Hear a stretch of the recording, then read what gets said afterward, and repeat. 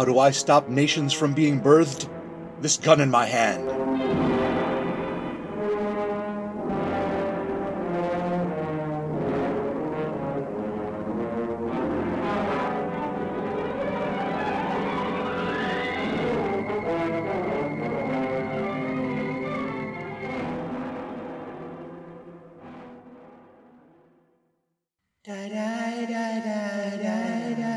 You must remember that a spat is just a spat. Welcome to You Must Remember That, a radio program dedicated to uncovering the secret and/or forgotten history of Hollywood's first 3 decades. I'm your host, Karina Longfellow. We're wrapping up our series on the Racy Teens, silent films made between 1910 and 1919. I had hoped to cover the filmic career of Lillian Gish, from her starring turns in silent movies The Musketeers of Pig Alley to The Battle of the Sexes, Daphne and the Pirate, and ending that decade with Broken Blossoms, not forgetting her work in Birth of a Nation. However, Miss Gish was unable to arrange time for an interview, so I booked the leading male star of Birth of a Nation, Henry B. Walthall. When he fell through, I tried Elmer Clifton, Spottiswoode Aitken, and Elmo Lincoln. As none of these were available, I have with me in the studio Mr. Papo Threadgill. You must remember Mr. Threadgill from recent films such as Unhand Me, You Beast, Ain't That a Kick in the Union Suit Flap, as well as The Loves and Lives of Meemaw Hutchins, No I Shan't, and Wink and Tickle Lassie. Mr. Threadgill... Call me Papo. No. Mr. Threadgill, tell us about your involvement in what is now recognized as the first 12-reel dramatic feature film, The Birth of a Nation. Oh, I played a ruffian in blackface. Tell us more. Not much to it. I threw a rock through the stained glass window of a church and yelled, "Gosh now!" Then I ran off camera and someone else set fire to it. The church, not the camera. Amazing. We have that part queued up. Let's listen.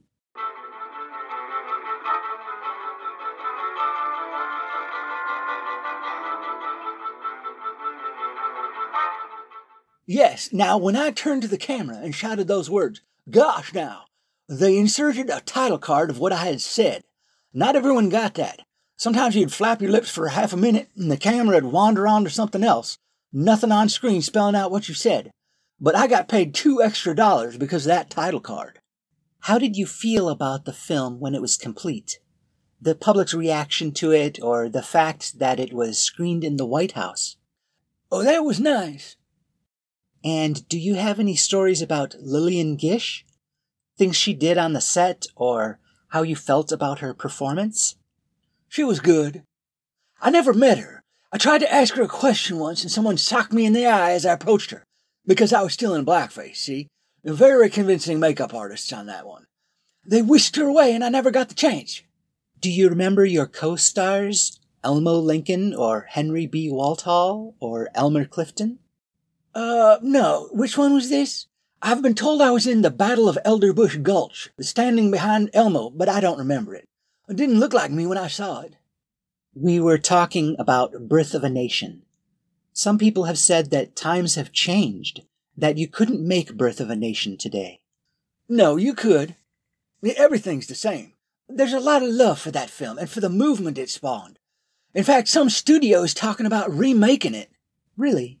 You know how they do. They'll get a few big-name stars, better costumes, taller crosses to burn. But then Hollywood is all talk, especially about what's in development. For all we know, it might not come out until the year of our Lord 2016. Tell us about intolerance. I'm agin it. I always try to be tolerant. Except for some things. You know, sometimes you gotta put your foot down. I mean the film Intolerance from 1916. You appeared in that with Lillian Gish and several of the revolving troupe of actors that D.W. Griffith cast in his films, such as Miriam Cooper, Spottiswoode Aitken. Oh, yes. I think I was in that one. They let me be on camera without blackface that time. We'll explore all of this and more on this episode of You Must Remember That. Join us, won't you? I'm right here. Are we not recording? We'll be back after this message. This gun in my hand is brought to you by Lurfreeze Cork. Have you tried burning the end of a cork that was still moist with residue from the wine or whatever it had been used to stop up? Or found the soot from a burnt cork to be too dry, such that it falls off in the middle of your performance? Why not try Lurfreeze Cork today? Carved by hand for professionals by professionals, so the powder is just right. As you may know, all commercially available cork grows around the Mediterranean basin. You might think that southern folks are best at distributing cork for minstrel shows, but that's plainly not true. People in Dixie mistreat their cork. In the northern United States and the Midwest, we know how to treat cork right, making sure it stays where it belongs. With Lurfreeze Cork, you know they'll laugh when you mean them to laugh, and cry when you mean them to cry. Blacken your eyes today, the Lurfreeze way. It's a real corker. We now return to You Must Remember That, with your host, Karina Longshoreman. Mr. Threadgill, Lillian Gish must have been so breathtaking in person, just to be in her presence. How did you resist the allure of Lillian Gish? The what now? Miss Longfellow, I need your help. Falk Zildjian? Who? Miss Langfellow, I have reason to believe someone up to no good has erased my memory of the last 6 to 12 hours. I probably learned someone's secret identity or their nefarious plans during that period. Why would they bother to erase my memory otherwise? I don't know. So I'm hoping your power will help. I need the hypnotic suggestion you implant in people's minds to retrieve their lost and or forgotten histories. Please tell me the name of your show, You Must Remember This, is more than just a title. The show is entitled You Must Remember That. See, I can't even remember the title of the show correctly. You gotta help. I'm not sure where you got this notion. I have no special powers.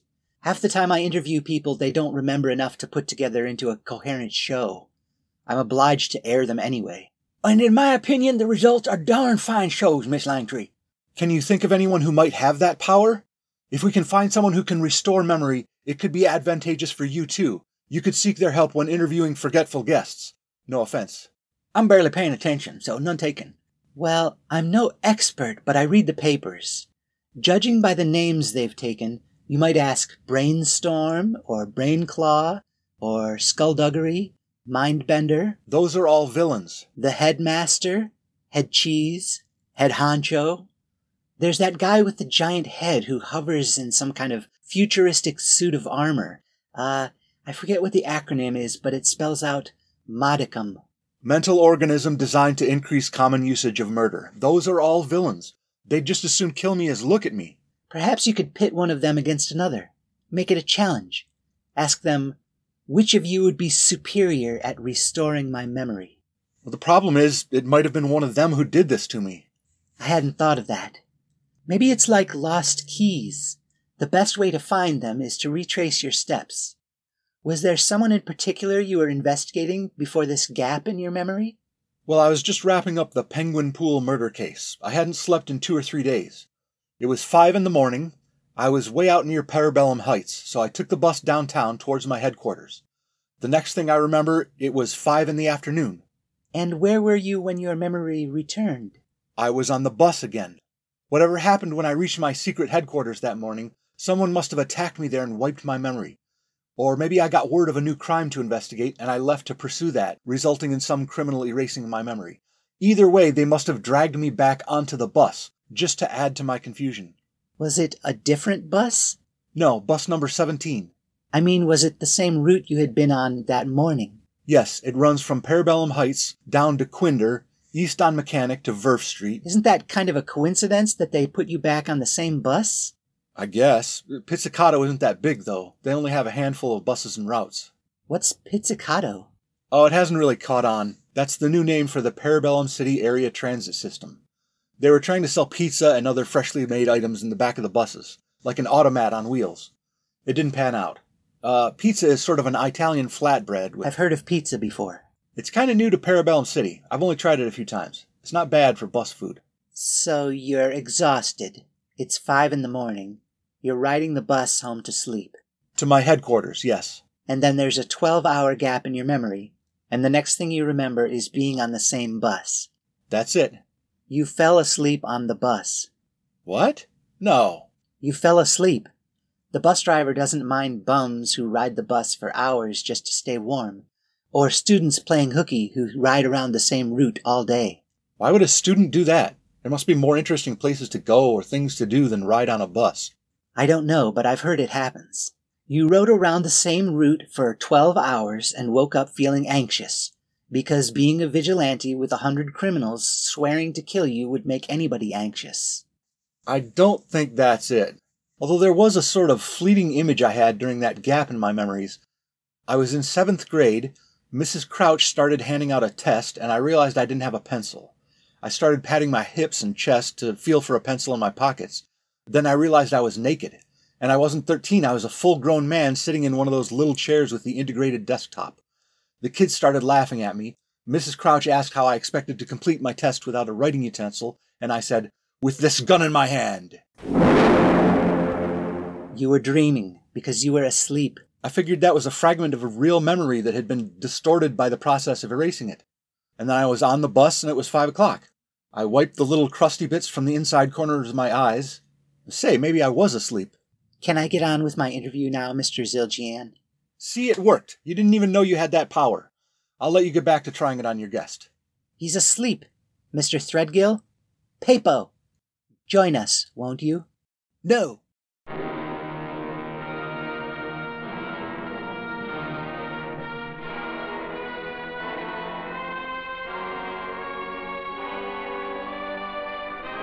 You must remember that. Episode 86 of This Gun in My Hand was enunciated by Rob Northrop. This episode and all others are available on YouTube with automatically generated closed captions of dialogue. Visit thisguninmyhand.blogspot.com for credits, show notes, archives, information on how to subscribe, and to buy my books, such as Little Heist in the Big Woods and Other Revisionist Atrocities. What's the last thing I remember? This gun in my hand.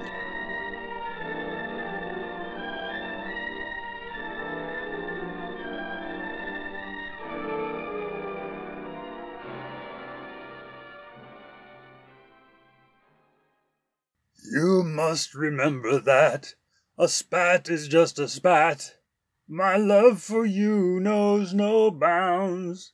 Stop being such an utter clown as time falls down.